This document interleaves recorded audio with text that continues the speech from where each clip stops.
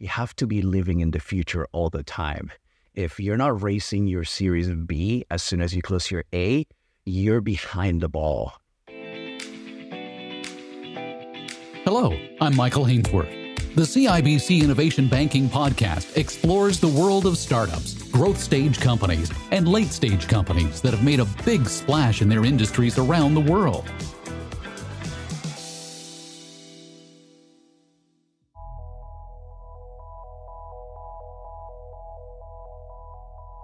Accenture reports that in 2019, 2 out of 5 cyber attacks were focused on the small to medium-sized business market. The hackers are on the hunt. But so is Huntress Labs. The managed cybersecurity platform for small to mid-sized business recently raised $100 million between CIBC, JMI Capital, and others. For many of us, that kind of walking around money would be burning a hole in our pockets. But for Torres, he's just getting started. He calls fundraising more serious than getting married. And with the days of zero interest rates behind us, tying the knot isn't as easy as it was in the swinging days of 2019. So for this Chief Financial Officer, what does a build and buy strategy look like?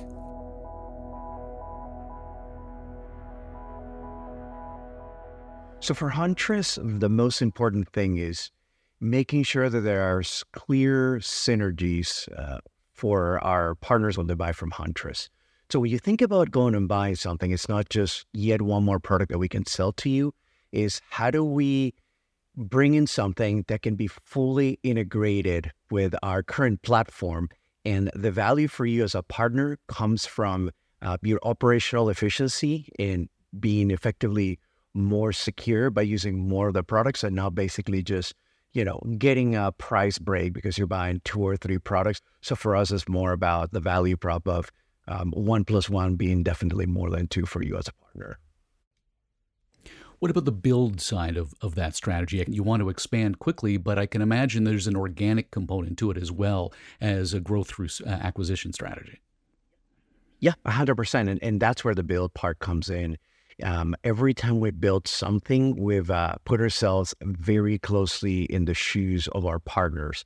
One of the interesting things about Huntress is it was built for the SMB, but not just for the SMB per se. It's not just a channel play. It is built for the channel, the specific MSB channel. So the value prop is around how they operationally provide IT services and security. So every time we build something, we make sure that the value is there for our partners and that they're really getting something out of that they're not getting from any other tool. We really make sure we understand their workflows and their cost. So it must be a remarkable balancing act between the strategy of acquiring the kind of intellectual property necessary to provide your clients with what they need, as well as to build it. It feels like 2 totally different muscles. Absolutely. When you think about the product strategy for us, there's 2 things that are really important to highlight. The first one is thinking about the type of acquisitions we've done. So we've done 2 so far. One was very small and probably didn't even come up on anybody's radar. It was Level Effect in late 2020. And that was a small startup, 2 founders that came over and they brought their technology. And 19 months later, that became a cornerstone of our managed EDR platform. Then you look at what we bought, our security awareness training platform. That's probably right around the size where we would buy. I don't think we would buy anything bigger than that because at that point, you're buying a product that is so mature that is its own thing.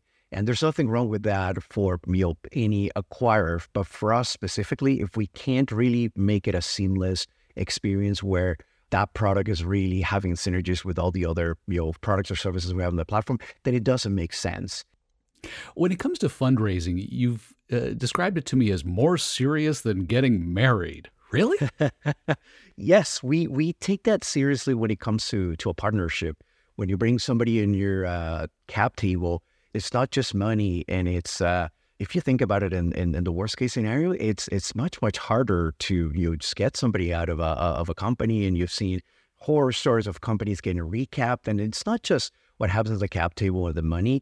There's a lot of wins that it's almost like cutting an arm and hoping that it grows back again. The company is never the same, so we know that can be so traumatic for a company that we want to avoid that at all costs. So really the importance is we take it that seriously, considering we're marrying you when divorce is not an option. So let's make sure you are the right person. You're not just money, you're bringing a whole lot more than that. And that's what we've done with all our partners. Many startup founders, though, aren't able to tie the financial knot in this environment. How are you managing to do it? There's two things. One, we've always been very fiscally responsible, even during the times where you could say, burn cash, you need more, you can go get it. 2-3 years ago, that was sort of the tune that the market was singing. And we were always very careful because we keep an eye on the market. And one of the things that we realized is there was a lot of indicators that they were just really out of whack. History does not repeat itself, but it often rhymes. For us, that was an indication that, yes, there was an opportunity, but there was a window that was probably going to close. So we try to capitalize as much as possible on those opportunities growing the business, but we also made sure that we weren't making the good old one-way decisions versus your two-way decisions. So we always kept the optionality to turn down the knobs and say, okay, the market changed, we can adjust, and we're not pitting ourselves in a corner, if that makes sense, from a management perspective and where our money went, our hiring, and all those things. And tell me about the optionality of digging your well before you're thirsty. Yes, that is our philosophy when it comes to capital. One of the mistakes that I feel a lot of entrepreneurs and management teams make out there is going out there when you need cash, when you're 3 months before running out of cash, 6 months running out of cash, and not having a plan A, B, C, and D. Capital is the type of stuff, and we saw it in 2008 when just credit just dried out real quick, and that was a completely different type of crisis. But again, you have to have access to multiple forms of capital and have a diversified capital stack, and even have very well capitalized partners that your plan A may be you go raise equity. Your plan B may be, well, you have some debt that you can run on. Your plan C may be, hey, you go raise a bridge with your existing investors. And it's not scenario A until you have to go to B or C. You have to be working all those out at the same time. And I think that's probably the biggest challenge that folks have thinking about scenario planning. Scenario planning is look at all the very different scenarios you can see in the future and then plan for all of them. So the chances of you getting stuck in one of those edge cases that is not covered by your scenarios is very, very little. You can never eliminate it, but that's the part of risk management that is sometimes scary because there's no right answer. You're never going to get 100% insurance that nothing's going to happen, but you have to minimize it enough that you can sleep at night. And I can imagine your background in private equity plays a role in your understanding that you can't just pick up the phone and see who wants to buy. You need to build relationships that ultimately lead to that capital coming in the door.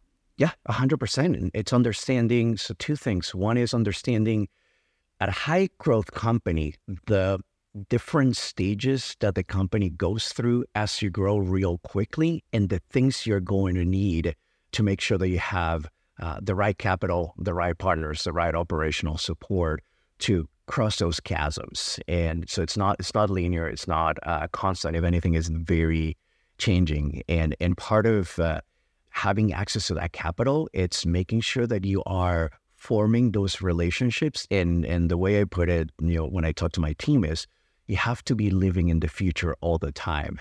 If you're not racing your Series B as soon as you close your A, you're behind the ball. Digging the well before you're thirsty. It's a great analogy every startup entrepreneur should consider. If you don't start your fundraising until you're in the red, you could find yourself signing a stack of pink slips instead, including your own. But early stage success stories aren't considered a success because they're profitable. They're considered successful because they're growing, taking market share, and focus on building gross margins. With this mindset, Huntress Labs has doubled its revenue and quadrupled its customer base. Torres tells me Huntress isn't a private equity play, it's a VC play. Correct. And understanding the different needs that investors have and how they underwrite a deal, how they look at their opportunities. This is not an EBITDA play. This is not a multiple play just on, what is the type of roll-ups that we can do, or financial engineering that we can do in the books to get to an exit that gives you 2-3 times. Especially when you look at early stage investors on your seed or your A or on your B, there may be conservative thinking, well, we can get a 3x out of this company, but most likely if you go long term, you're looking at way, way, way much more than a 3x.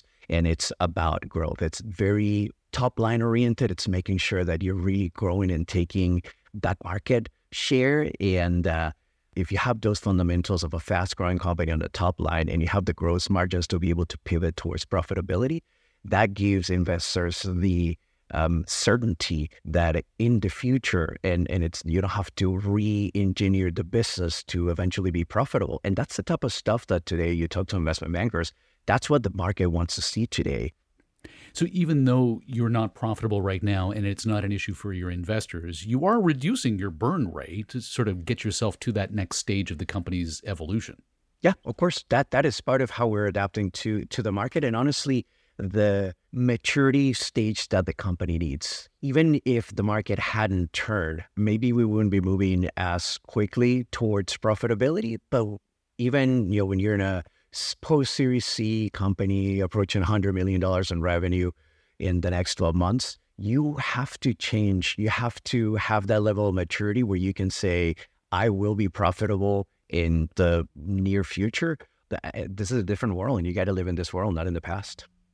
You've managed to quadruple your customers and double your revenue. Tell me about optimizing for growth and what role being founded by 3 former NSA hackers may play in that success.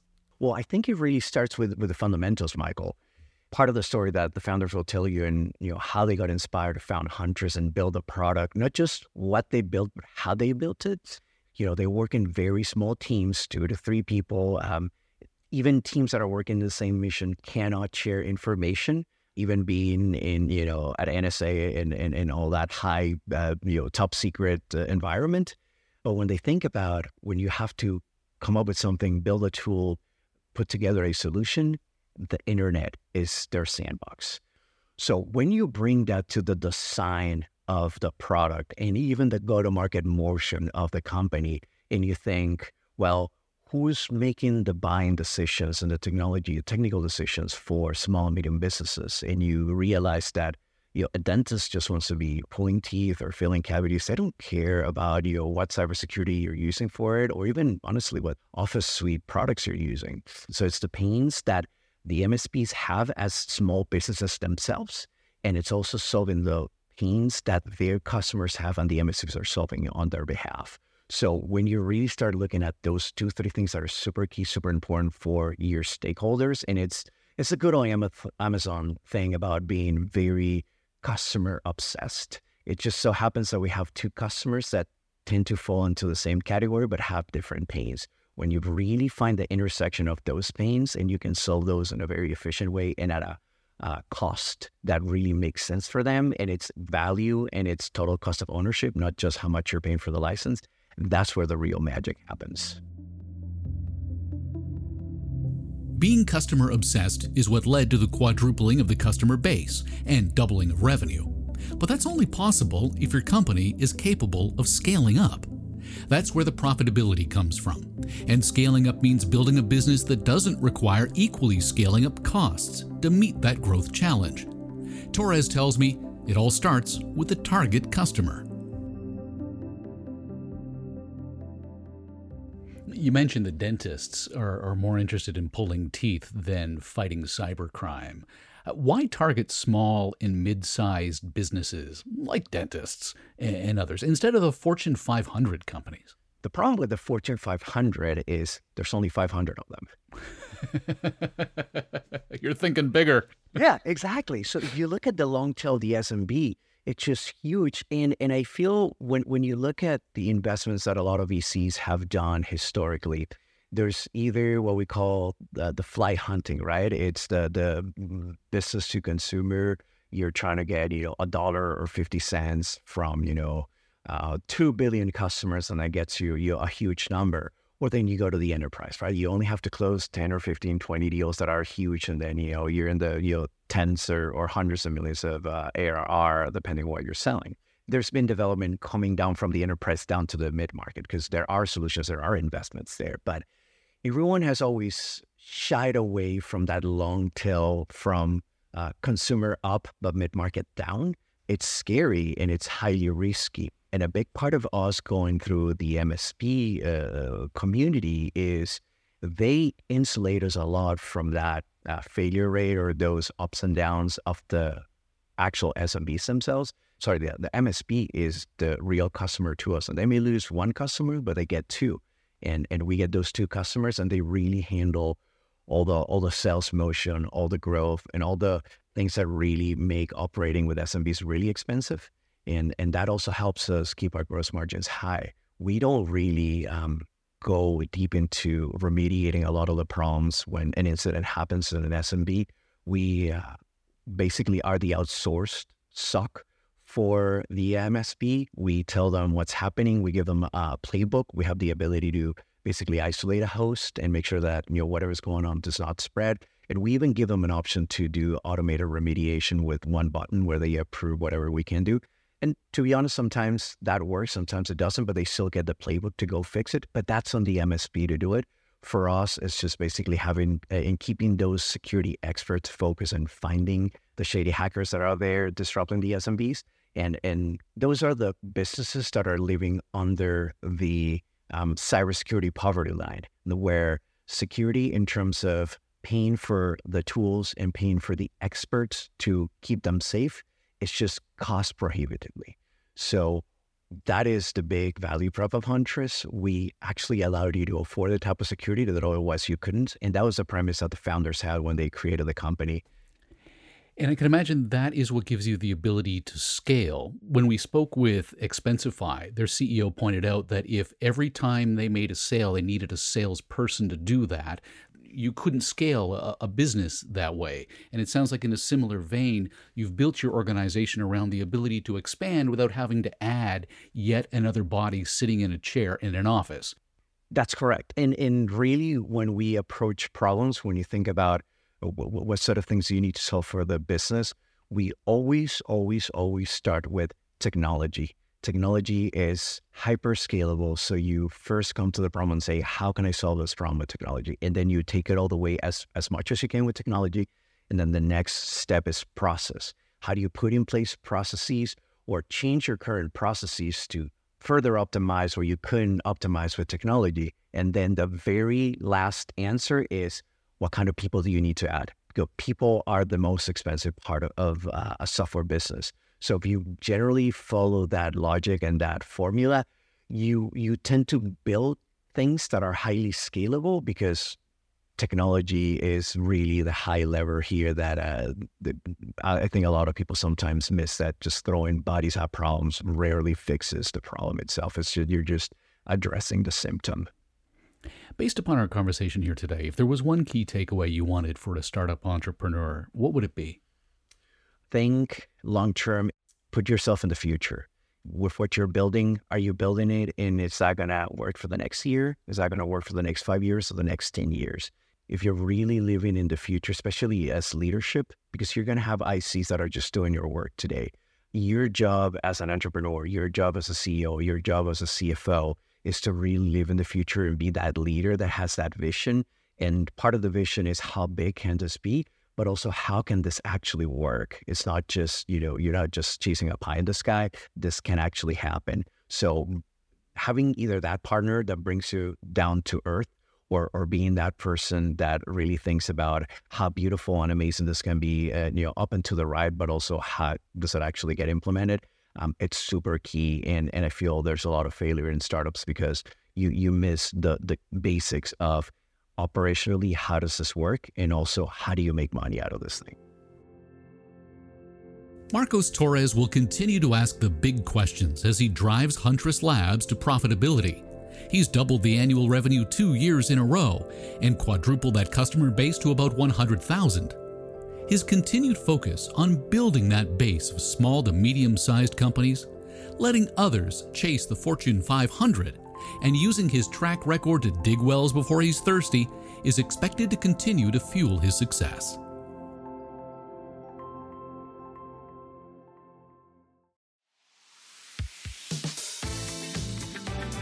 This has been the CIBC Innovation Banking Podcast, where we learn the secrets to innovation economy success from the entrepreneurs who are paving the way for the future. I'm Michael Hainsworth. Thanks for listening.